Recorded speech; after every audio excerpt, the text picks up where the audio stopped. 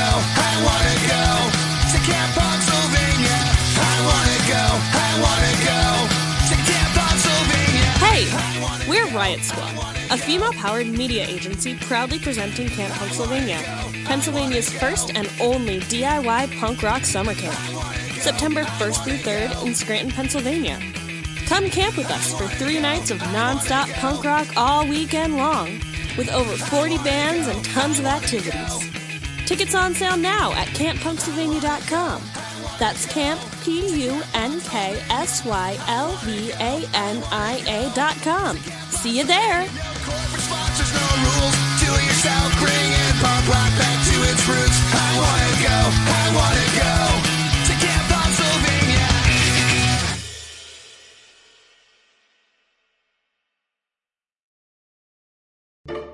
Love this podcast?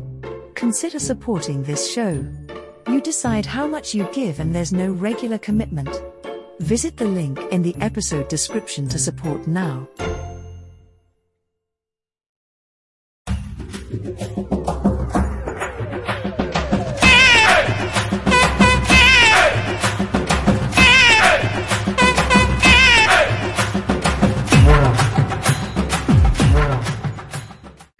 Welcome to Your Life the Mixtape presents Headliners. Each week, I am joined by the best and the brightest stars of music from all over the world to find out a little bit about what makes them tick. This week, I am joined by someone who is named by The Advocate as one of their 7 queer artists changing the game. Their song, If You Were My Boyfriend, is, in my opinion, the sexiest song put out in the last 20 years. Oh, wow. They are the artist that makes the most appearances on all of my playlists. And the best way that I can describe this artist to you is if the music of Phil Collins, Peter Gabriel, Michael McDonald, and Hall & Oates had a love child, it would be this person. Please welcome to the show, the iconic, the incomparable ZEE Machine. Hello. Well, hello. When you were about to compare my music to someone, I was like, ooh, okay, what's he going to say this time? It's always interesting. It's always interesting to hear what people get from it, and I am not mad at it. But hi, thank you for having me. Thank you so much for being here. I'm such a huge fan of yours. And this... Full disclosure, you were one of the reasons that I created this show. So no pressure. No pressure or anything. But there were a handful of artists that I was like, I have to talk to these people. I want to get inside their brains. So, and now you're here, and I feel like I can hang it up now. So I had a good run. Right, Thank cool. you for starting this off with a bang. Yeah. So tell me, what's the worst question you've ever been asked in an interview? I was thinking about, I thought about this, and for the most part, I think I've been lucky to have some pretty good interviewers. But honestly, I think my least favorite question I get just in life, and it's so stupid of me, is how are you? Because I don't know, I find that 99% of the time, they just want to hear good and move on. And it becomes such a tedious formality because, honestly, most of the time I'm not great, but I don't think they want to hear that. So I don't know. There's something, maybe it's the introvert in me. I really dislike small talk. If you're going to talk, let's talk big. I don't know. I feel like if you're just like talking to me in passing or asking me like questions, like briefly, how are you is not really something I care to get into, because like that could open a whole can of worms that I don't think either of us want to get into. I feel that my go-to answer to that question has been recently that surviving. Yeah, I've definitely pulled that one out a few times for sure. So tell me, if you could collaborate with any musician, living or dead, who would it be? Okay, I think it would be the band Muna. Although I was worried that like I might bring them up too much in this interview because they tend to be my go-to, but they are just this they're this queer band that is just, I don't know. I think they are head and shoulders above anyone else making music right now. I would happily be their studio intern if I could, I would get them coffee. I don't know. I everything they do, it just connects with me on such a visceral level.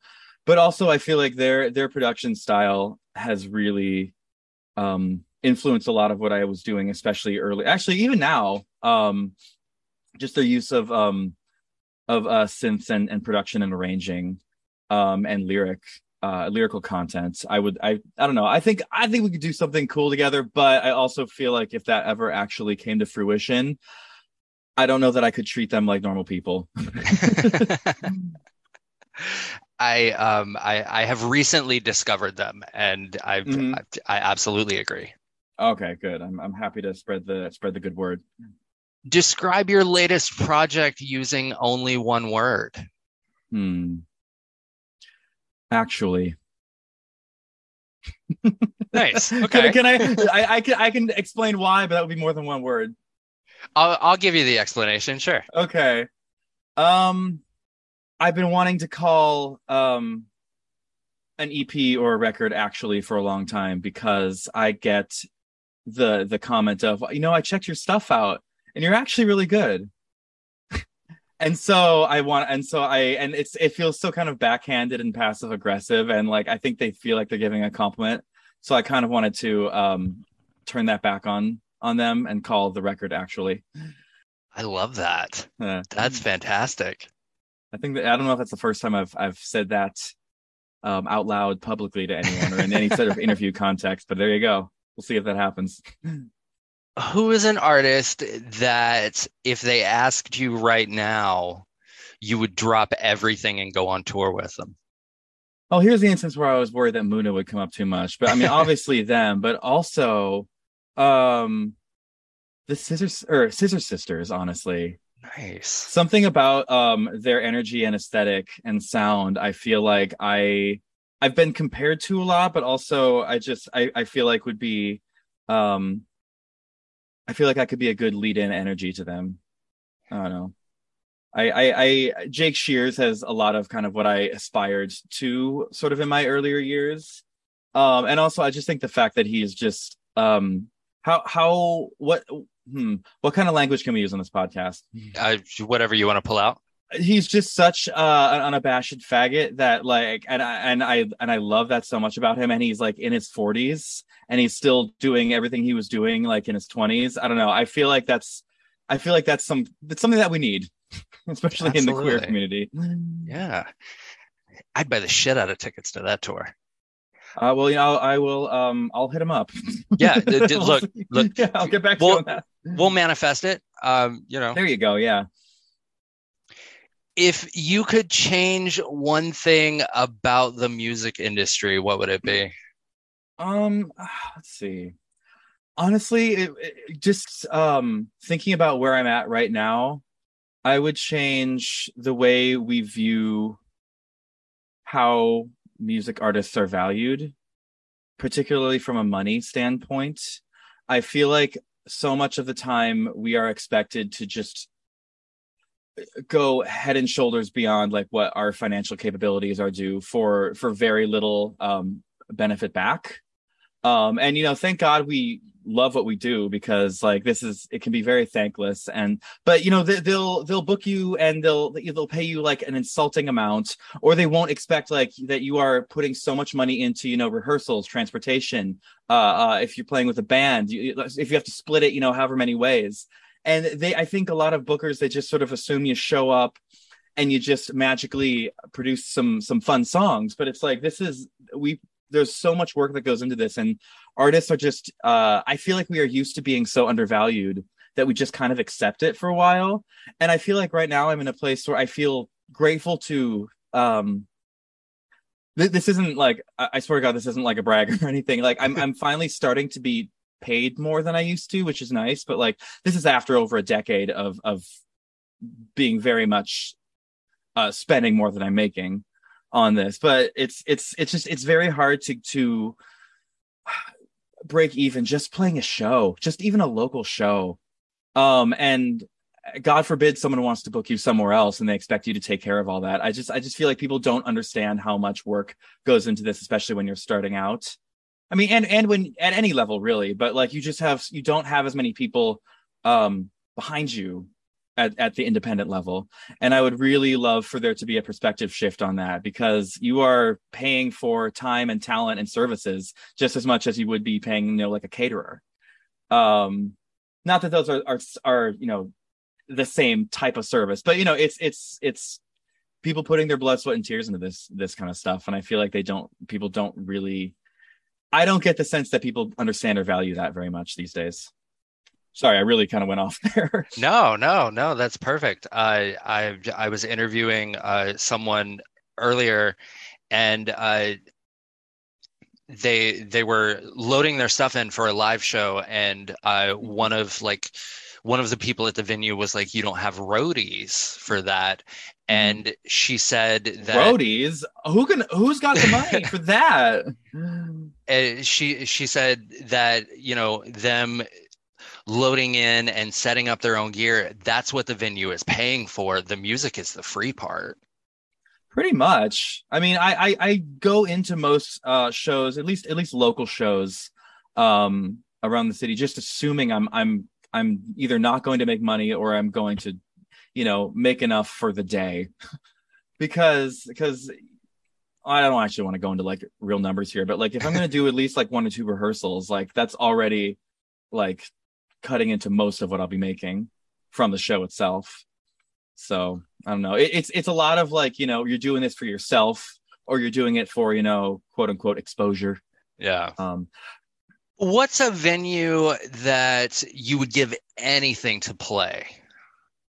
Well, when you phrase it like anything, that makes me think I should go bigger. Because I feel like, saying shit like, the Super Bowl or like Madison Square Garden or something is like a go-to. But honestly, I would love, and this isn't something that much more than a very niche audience would know, but I would love to play the Fillmore in San Francisco, which is like not even a massive venue, but like I've seen so many really amazing shows there. It's just big enough where I feel like it would sell out for a very core dedicated audience, while also not being overwhelming, because I've thought about this, and like I do not want to reach a level of fame where I would be selling out arenas or stadiums. Honestly, I think once you have hit that point, I feel like it gets scary. And I feel like if I were the type of artist who could sell out a venue like the Fillmore, which is maybe like 1,000, 2,000 people capacity or something like that, I think I could be happy with that. Nice. When you said it was a niche audience, I was expecting the popular answer to that question has been Red Rock in Colorado. Oh, you know what? That would be cool too. I will put that as an honorable mention. I think I just have I've had a lot of good experiences at the Fillmore, and the one time I did go to Red Rock, I was freezing my ass off and I didn't have any jacket, and it's kind of tainted my memory of it. Yeah, absolute same. I went to see Sigur Rós there back in like 2008, and I could not enjoy it. Yeah, I went. I don't remember who I saw, but it was May, so I was like, "Oh, I'll wear a t-shirt and shorts; it'll be fine." And the sun went down, and I was miserable. Oh yeah, no. Anywhere that's that far out, like the temperature shifts from day to night is unspeakable. What's your worst habit during the songwriting process? I have a few. I take a long time because I'm very easily distracted, but also like if I am no longer feeling like writing, I have to stop. Like I will write, an 8-bar loop of a track, and I'm like, okay, I'm gonna stop before I get sick of this. And so, but then I also have certain, time to kind of like sit with it and let the rest of the song form, maybe like kind of hear in my head where it might be going next. But also, I'm not good in group writing sessions. I've found I've had good writing sessions, but for the most part, it's that same thing where it's like if you set aside 5 hours to write, and I run out of steam after the first hour, you're gonna get like, I'm just gonna like sit there and not want to be there for the next 4 hours. And it's like, baby, I don't know what to tell you. I gave you everything I had in that first hour. You guys do the rest. And it's not. I wish I enjoyed a more collaborative process, but it's also, apart, and it also is an insecurity I think I have to break through, because sometimes I'm afraid to put forward my best ideas, because it's like, or what I think is my best ideas, because if I'm like, if they don't like that, then well shit, that was that was the best thing I had. So I feel like I'm not, I don't work very quickly, but at the same time I'm always 100% happy with everything I put out. At least at the time that I put it out, I am. Nice. What's a song that you wish you wrote? Oh my God. Um, it's weird. I have a list of these songs. You know what I'm actually gonna do? I'm gonna go through my liked songs on Spotify right now. I wish I had written Valerie by Steve Winwood. I wish I Nice. had written True Disaster by Tove Lo, or Oh, however you pronounce nice. her name. Um, I wish I had written Dirty by Christina Aguilera. And let's scroll down. Let's see. I'm just kind of like saying them as I see them. Oh, if you're too shy, let me know by the 1975. Oh, nice. Ooh, and Hold On, We're Going Home by Drake. Okay, I'm done. I'm done. All excellent songs. Yeah. I could keep going, but I need to stop while I'm ahead. Describe your perfect day. I've been asked this before, I feel like. And okay. So I would say it probably is in like, it doesn't get any hotter than like 75. I wake up around 9 o'clock, having gotten at least 7 hours of sleep, because that is unheard of for me. I eat 3 meals a day, which doesn't happen very much, unfortunately. I have a huge thing of coffee at just the right time so that it keeps me going through all the parts I need without getting me twacked. I would like to maybe see a friend I can be myself around at some point. I'd like to do something outside for a little bit without getting sunburned. If I either had a just like a short-ish rehearsal session or show that day, or something where I can kind of feel connected to my art that day, probably in the evening, with my voice feeling in good shape. Because I don't know, I feel like that sort of like checks off a lot of my serotonin boxes right there. And then probably finish the day watching like 3 episodes of a show, but half-hour episodes, because otherwise that's too much time, and getting to sleep before 1 p.m. I don't know if that's too much detail, but I feel like I would go to bed that day and be like, yeah, all right, I did that. Yeah. I mean, that sounds fantastic. And I was just kind of thinking of like an arbitrary, like, like something that's realistic, like I wouldn't Right. be like, well, I would win $1 million in the lottery or some shit like that. Like, I'm trying to, stay within the realm of possibility. What's a song lyric, yours or someone else's, that's always stuck with you? Let's see, of mine, maybe I can't pay for my therapy, so instead I guess I'll go dye my hair. And then, ooh, I want to look up this one lyric. Hang on. It's from Wake Up Alone by Amy Winehouse. And honestly, I've always just kind of held this to, it's like, if you can't write, heartbreak lyrics like this, just don't. I stay up, clean the house, at least I'm not drinking, run around just so I don't have to think about thinking. The silent sense of content that everyone gets just disappears as soon as the sun sets. I just remember I was listening to that while I was in rehab like 7 years ago. And I was like, getting my life back together and getting my, serotonin, receptors, working again. But also, I was getting over some heartbreak I didn't know how to get over. And you didn't have anything to do there except, like you couldn't leave the building yet. You had to like just read or talk to people or write or sleep. I don't know. It was and so that one really resonated with me, and it's just really encapsulated that kind of that, like, don't think about that uh that that thing that's gonna ruin your day. That's lovely. Mm-hmm. What's your favorite cuss word? I mean, as indicated for probably faggot. Is that even a Nice. cuss word? That's more a slur. I mean, it's the only slur I can say. So, you know, and I don't know. It's so funny. I used to be very precious about it. And now it's practically my gender identity. And I don't know. I feel like I feel very powerful in it, and it feels very, you know, good coming out of my mouth from a phonetic, you know, point of standpoint. Does that count? yeah, You absolutely. can cut that I'll out if you allow it. want, No. I love it. What's your favorite Beyonce song?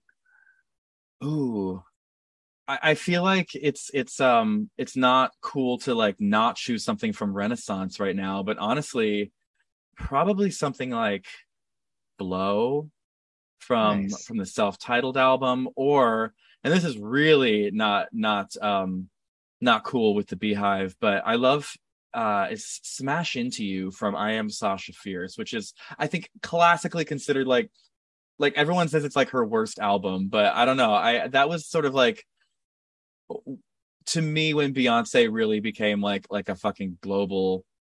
I mean, it's weird. She was a superstar from her teens, but that was when she won like 8 Grammys with that album, and that's when she became like this Super Bowl performing like tour de force. And also, I mean, Deja Vu. That just ticks all the boxes. That bridge requires the most insane breath support, I think, of any section of any, like, you know, pop R&B song I can think of, other than maybe Ain't No Way by Aretha. Anyway, Yeah. there you go. And to be fair, no one has picked anything off of Renaissance. Interesting. The Okay. the popular answer is Love on Top. Okay, you know, that is a good. I feel like I do like that. I don't know that one would be top 10 for me, but I always feel good when that one comes on. What's something that people would be surprised that you own? Let's see. You know, I don't feel like I'm that, you know, out the box with my purchases. I'm trying to think. I mean, the weirdest thing is maybe like at this moment I have 2 air conditioners. I don't know, maybe like, I don't know, like I have like 5 fake plants. I honestly, I don't have a good answer for this one. I'm looking around my room right now, and I'm like, no, this all seems pretty practical. um.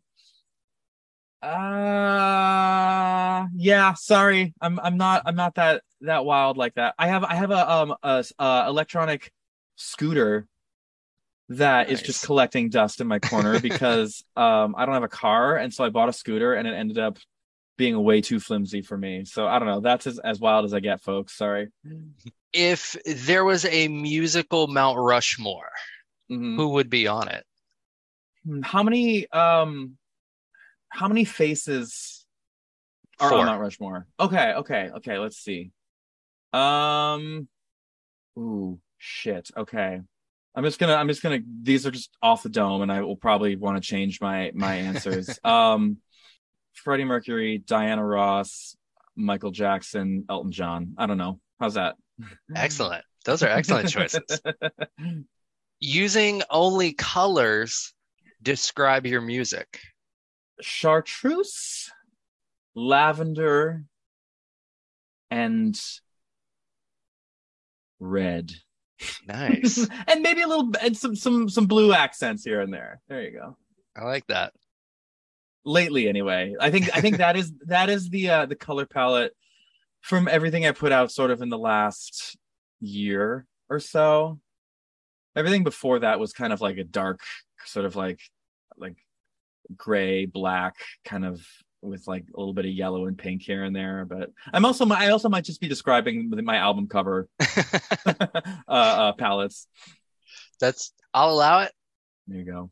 So you're the lead singer of like a super group. Yeah. Oh, ooh.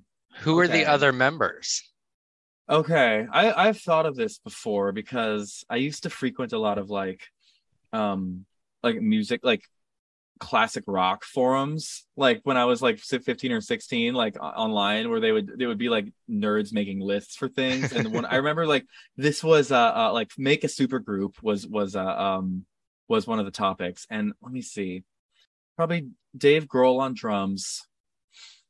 Let's see, I can't believe that's the one that came first.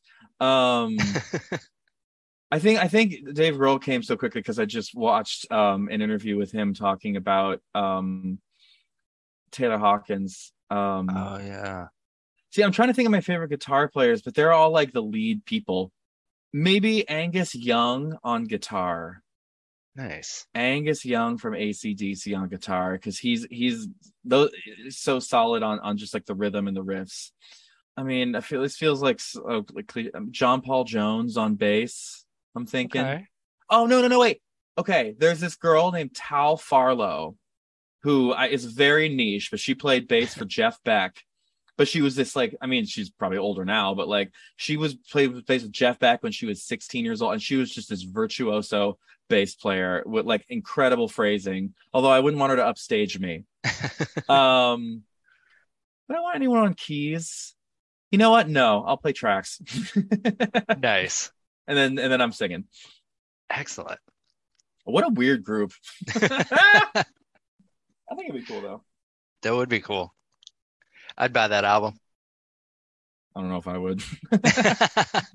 So you were given the keys to the kingdom, so to speak, and the music industry gods have come down and said that you are allowed to cover one song from any artist's catalog. What do you pick? Well, the thing is, I already have put out a cover of "Why" by Annie Lennox, which something I've been covering for like a long time, and I feel like suits my voice well. And I've come up with a really good arrangement that I do a lot of live shows when I want to like make people cry. You know what? This is a really hard one for me, because I feel like some of them are either like too easy, like cliche answers, or are like too like I could never actually do this one, and I just like and I just like the song. "Pride in the Name of Love" by U2. Oh, nice. There you go. I like that. I mean, it's a little higher than I often feel comfortable singing, but I do feel like I could put together a good cover of that if I really tried. What's a song that you've written that you feel like would be perfect for a film soundtrack? Honestly, Everybody Wants It.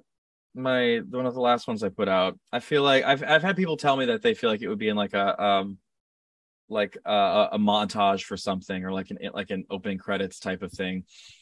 Or people be like, you should try to get this on Heartstopper or something like that, which I actually haven't even seen. That's a TV show or a show. But I feel like that one has kind of the most vibe, where I feel like it could underscore something on screen. Everything else feels a little bit too like, and I'm not saying that Everybody Wants It doesn't hold up on its own. I actually think it holds up incredibly well on its own. But I feel like something like Fuck Shit Up or Habit are a little bit too a little bit more message driven, or like lyric driven in a way. Yeah. And aggressive. I can see that though. Yeah. So this next question is kind of a choose your own adventure type thing. Ooh. I have got 3 of the most cliched questions that most musicians get asked in interviews, and you get to pick the one that you would like to answer. Ooh, fun. Your choices are who are your influences, what got you started in music, or what is your creative process like?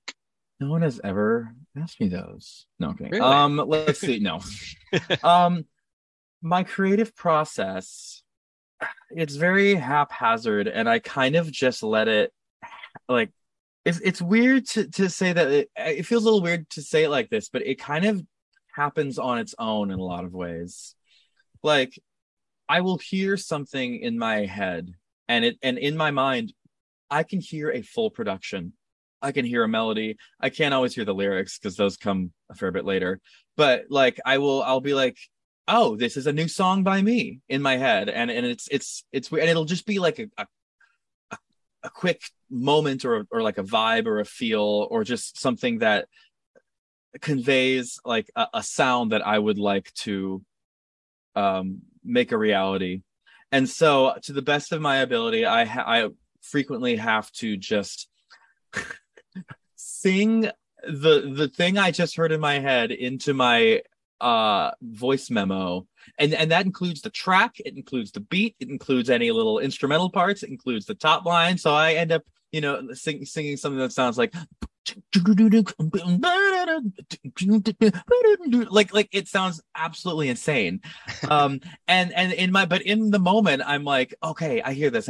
So I try to record it or sing everything I'm hearing in hopes that when I get home later or whenever I sit down at Logic to try to turn it into something real, that I can remember what I had heard before, because it's a lot like a dream where you just, your brain turns into a sieve where it can't really retain whatever you were thinking in that moment, no matter for whatever reason. Like it's not in that part of the memory where it sticks.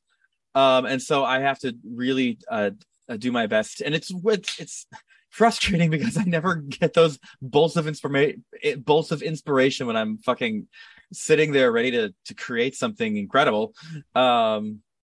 So it's a lot of that. I mean, there are those moments too where I'm just like, look, I need to fucking write something. So I will sit at a blank project and like just be like, you know what, just something. And those moments can be kind of scary and belittling a little bit, because if I sit there and literally just nothing comes, I feel like, wow, did I run out of songs or something? And I feel like maybe I've did it, maybe I've given everything I have. But every now and then when I finally get to a moment where I'm able to put down into something a song or idea I've had into something tangible, that tends to energize me more. But then a lot of the times I'll have to stop. I'll have to quit while I'm ahead, because it's like, okay, I've been going at this for like 2 hours now. My back hurts. I'm hungry. My voice is tired. Let's just sit with what I have right now and and then I'll send the little recording of whatever I just did to my phone or something, and I'll just listen to it over and over and over again. And then my mind will do this thing where it just starts to grow the song out on its own. I've sort of compared it to like roots of a tree growing, or like tributaries on a river, just like taking whatever route they're supposed to take. Like they form the way they're supposed to. And I can't really, I'm trying to think of how to say this, but like my mind will 99% of the time, the place my mind just like subconsciously takes the song next is where it's supposed to be.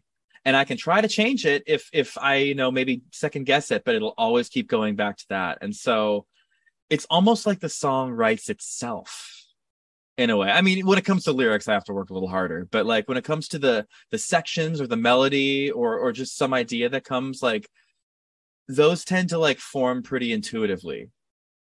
Wow, I've been talking for a long time, but when it comes to lyrics and concepts, I sort of have to like honestly wait until, most of the time I have to wait until I have a pretty solid idea of where the melody and the vibe of the song is going.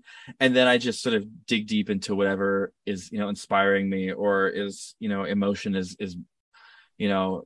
at the forefront of my mind, or something I feel like I need to get off my chest. Yeah. Nice. So other than that, it's not too much. What is your strangest pre-show ritual? I have to chug a Red Bull or a black tea with a lot of caffeine, because there is just it's really more of a physiological thing, or a biological thing. Like there's just it's caffeine running through your bloodstream. It just loosens up blood vessels and in turn your vocal cords a little bit more. I don't know if this is something that a voice teacher would recommend. I mean, okay, maybe the smart answer is warm-ups, and I do warm up too, but I don't have the best cardiovascular endurance. So if I'm about to get up there and like give it like 1,000% for 30 minutes, I found that, look, I just need to go and like, give me a black tea with honey.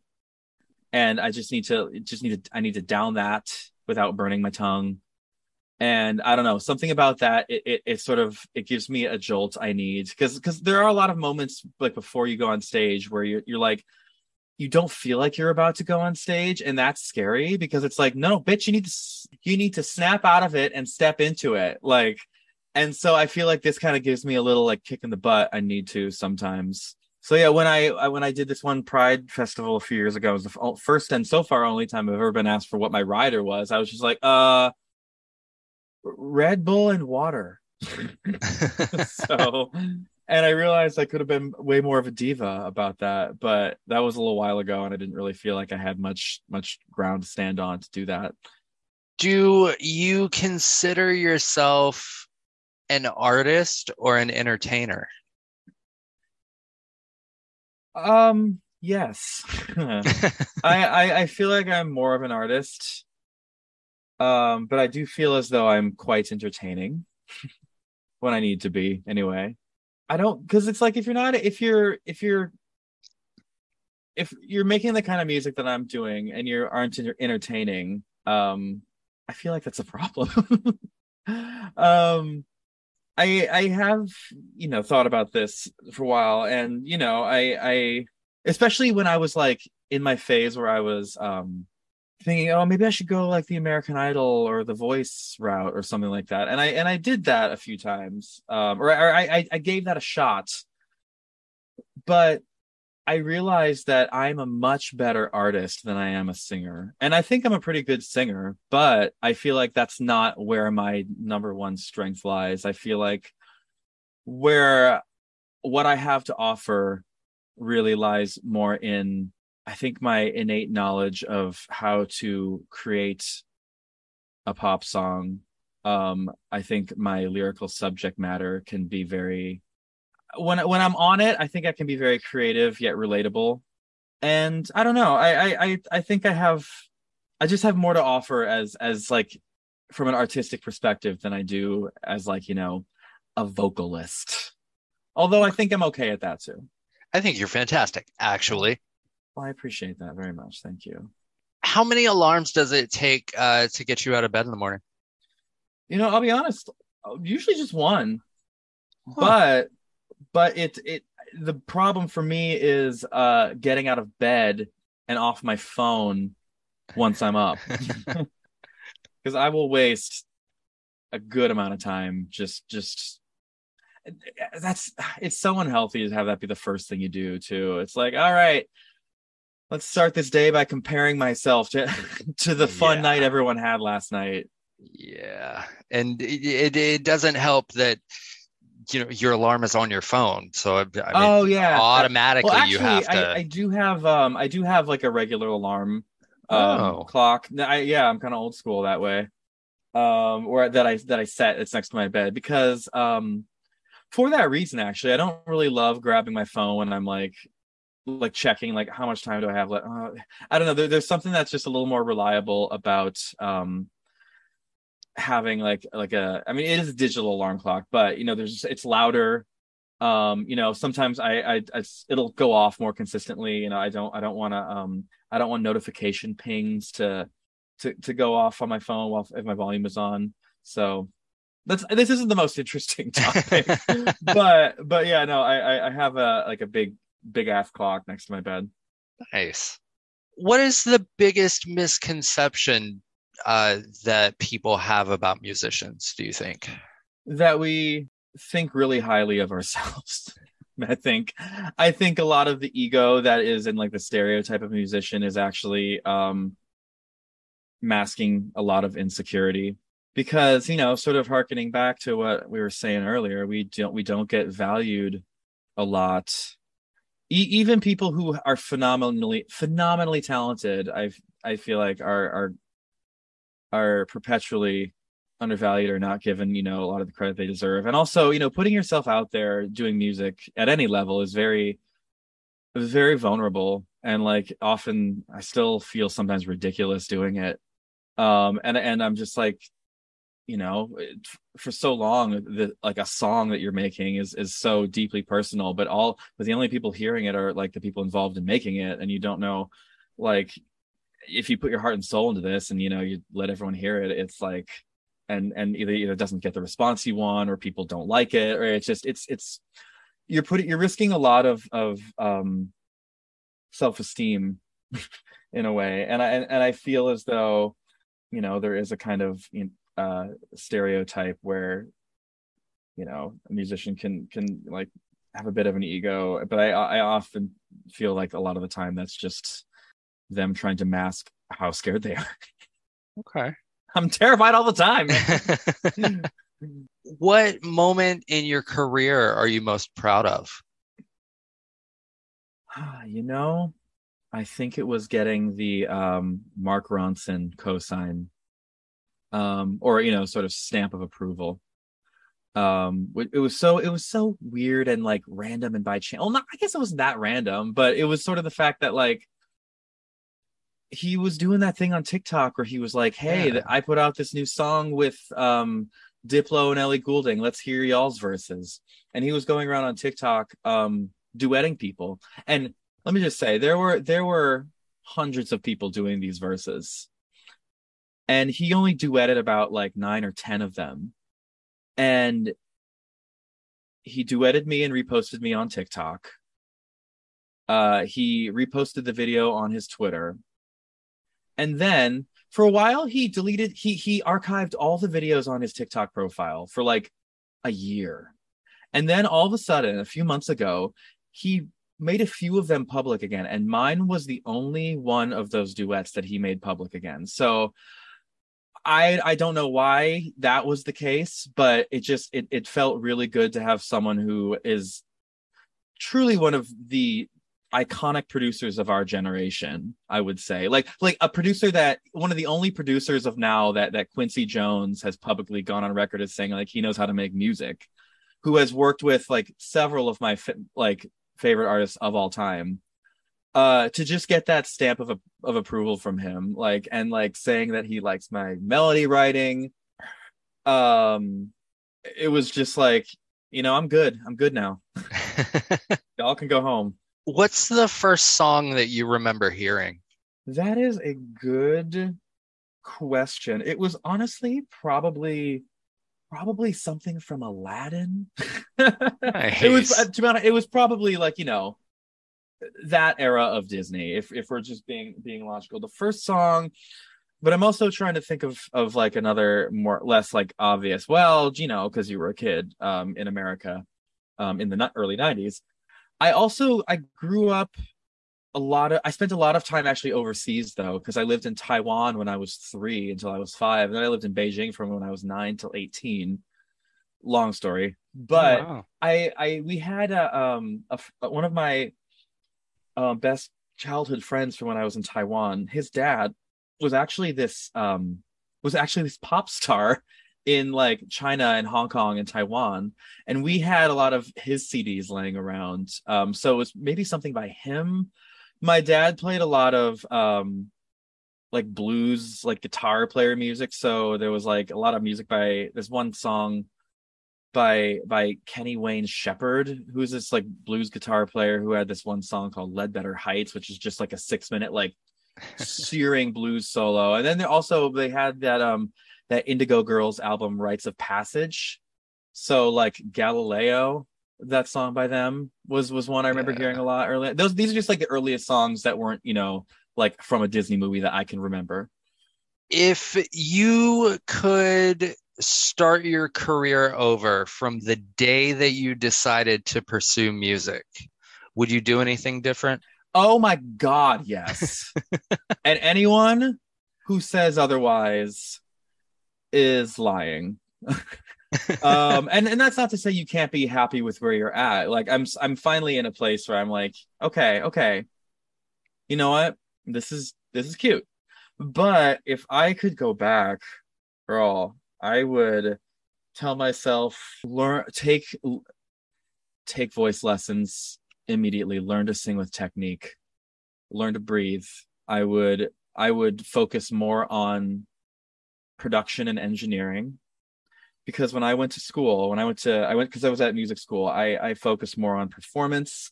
I wanted to have a good time. I wanted to be, a singer. I was doing the things that brought me most joy in that moment. And while, I don't regret the experiences I had, it didn't really set me up for the most success. Like it did make it harder for me later on when, because I ended up having to, I have to rely. I mean, I'm trying to say this in a way that isn't gonna offend my collaborators, but because I love working with my producer. I think the stuff he does with me is absolutely amazing, and he's like one of the coolest people I know. But I would love to be able to do what he does on my own. I feel like it would to be able to translate my own vision directly onto it, because I record a lot of my own demos, but when I bring those in, and then he helps me sort of recreate them. He puts his own spin on them. He helps me finish the writing. And I do feel like it'd be really cool to be able to have more of that skill set on my own. Nice. So that's probably the main thing. What keeps you up at night? The blue light from my phone. Let's see. This is like, I could go real dark with this. Honestly, just a lot of fears of things going wrong. Like, and they're all real stupid things that like I give way too much space in my head. It's a lot of like, I'm too old for this industry now, or like, what if I've just been wasting my time because I have no other viable workforce skills, or also just thinking about the fact that I said, okay, this is so dumb. Like, so much of what determines success of music now is something like an algorithm or TikTok, which just feels like luck. Like the reason that I've been able to grow my audience in the past 2 years is because of TikTok, and I don't really know how I do it. Like, I kind of just luck in, and sometimes it hits and sometimes it doesn't. It's just the anxiety of being like, well, this is my favorite thing I've ever done, but what if it doesn't hit with an algorithm?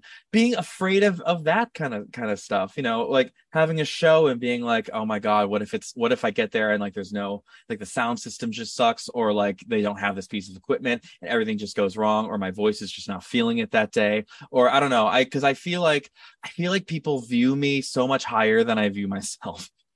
And I just am like, I'm going to show up one day and I'm not going to be this thing that they think I am. They're going to realize that I've just been like hiding behind production, even though I've proven time and time again that is not the case. I'm like, well, you know what? I got lucky. I'm also just, I'm scared of what people think of me, to be honest. And that is not effective thinking, but like, it is so, it often gets to a point where it's so detrimental to like my day-to-day well-being that like I put myself in positions where I shrink myself for other people's benefits, and for what reason? Like, we don't live long. Like I don't know. Stick up for yourself, treat yourself well, and by yourself I mean myself. This is me talking to me. A lot of stuff, and a bunch of stuff I don't know if I should say on a podcast type of thing, but it's just it's a lot of generalized anxiety and fear that like I have I have another program I can work through that on. But yeah, it's take your pick. Okay. That was the last of the hard-hitting journalism questions. So I was just getting going. So would you ever try maybe acting full time? Full time, no. Unless I did it and it really like surprisingly took off, which I do not expect. It's the type of thing where I just don't know that I have that thing where I can just completely become another person, like and not think I'm being ridiculous, Like anytime, like I used to act in like some plays back in, my late years in high school and stuff. And that's the last time I remember doing that. And I was not particularly good. I don't know. But at the same time, it does intrigue me. Okay. I'll do little like line readings to myself, being like, yeah, I could do that. But once you're in this very controlled environment and there's all these eyes on you, I don't know that I could just, completely let go and just not feel like a buffoon. That was no, I tried one of those like acting challenges on TikTok. You're the blue line. And before I Oh, posted it, I watched it back and I went, "Oh yeah, nobody's ever seeing this. Nope, we're good here." no, yeah, I've never tried that, just because even doing that, like I couldn't watch myself back. I wouldn't be able to watch. I even watching myself perform is hard, or on film in any kind of way is very, very strange to me. I don't particularly like um looking at my face moving, or even in photos a lot of the time, because I have some weird kind of dysmorphia about that, where I'm like, no, no, no. That's why I'm like, I don't like having my like, I don't particularly like photo shoots, because I can't see what I'm doing, and they'll like guide me into another position. I'm like, this is. I'm like, I know this looks bad. I just know it. And if I can't be like in full control of like what I think I know I look like or sound like all the time, maybe I have control issues. I don't know. Anyway, it's just something that I don't feel like is. I feel like if I were to act full time, I would also be on unemployment. I so tell me what's out for you right now? What are we I'm recording a lot of music, and I've been like I had the objective of putting out a second EP or record or collection of music ever, since pre-pandemic, and then that kind of, that sort of shook up my timeline for that, and I realized that, I'm at a level where no one is like going to be like, wait, where's the record? You said. It's like I can kind of just do whatever I want, which is really it's sort of the blessing of being an independent artist is no one cares, but at the same time, no one cares. But I'm at a point where I feel like the stuff I've been writing now has been very exciting and cohesive enough to the point, and I have enough songs ready and in motion where I feel like I could actually put it together. And so while I do not have a projected release date for a record, I have enough songs written. I would say this whole thing is about 85% recorded. And I don't know, the idea, and like I have like visual ideas for it. And a bunch of the songs I've been putting out are going to be on it already. And so I feel like I'm giving, and people seem very excited by like the tastes I've given. And so I feel like if this is the direction I'm going, then I'm very excited by the momentum that could potentially have. But in that meantime, I have a lot of shows coming up in this next month, to the point where it's scaring me a little bit. Like it's for the first time I've been flown out to perform at shows before, but it'll be like once a year, and now it's happening 4 times in a month. Oh And so wow. I'm like, bitch, this was literally on your vision board. um I'm kind of like, should I call this by the time this comes out, I'll have probably done most of them. But I'm debating whether or not I should qualify it as a tour, because none of them have anything to do with each other. And some of them are like private events, so I'm not really sure it's like open to the public. But I literally have on my manifestation board here is I will travel to play shows and I will be paid what I'm worth. That second part, I'm being paid enough. I'm being paid enough to do it. So I'm very happy that I feel very fortunate that this part is coming to fruition. Nice. It's definitely showing some growth. Excellent. And then so what does the future hold for Z Machine? Well, shit, I feel like I just answered that. Let's go beyond that. Okay. Yeah, let's. To be honest, I'm not even trying to think that too far ahead. Because I get kind of freaked out. Like, obviously I finally feel like I'm at a level of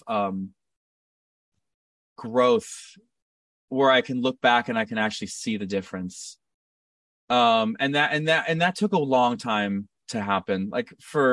I always loved what I was doing, and I always felt like I saw an improvement in the quality of what I was doing. But I feel like,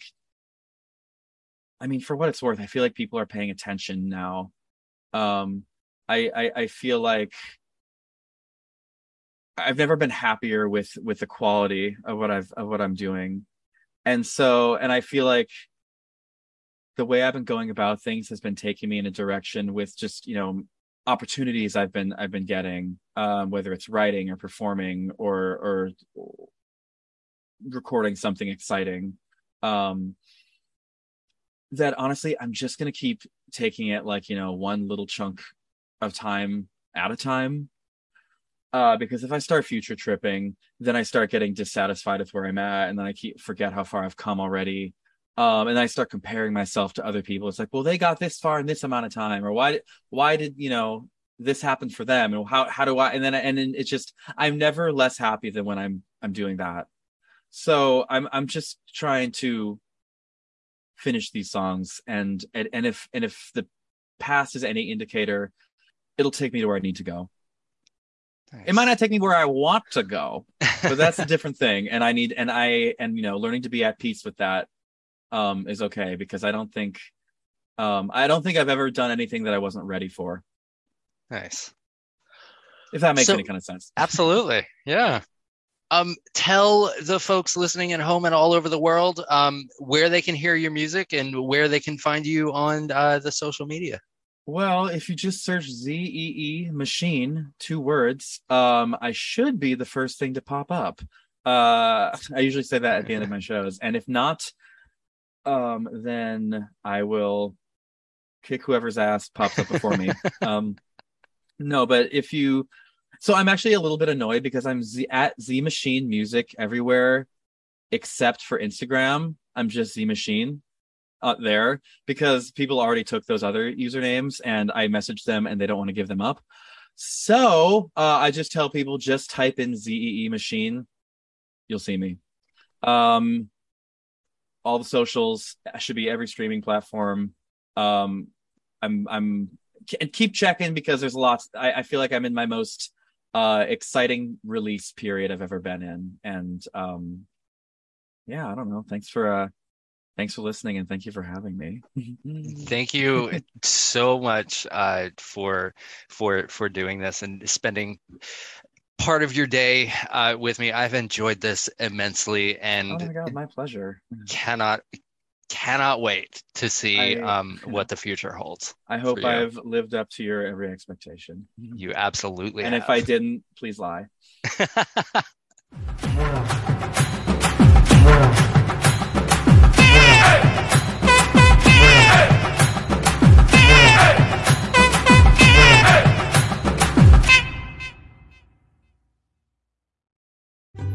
This has been a Rod Wharton production in association with Spring Break 83 Entertainment. All rights and trademarks reserved. No portion of this podcast shall be reproduced commercially without explicit consent.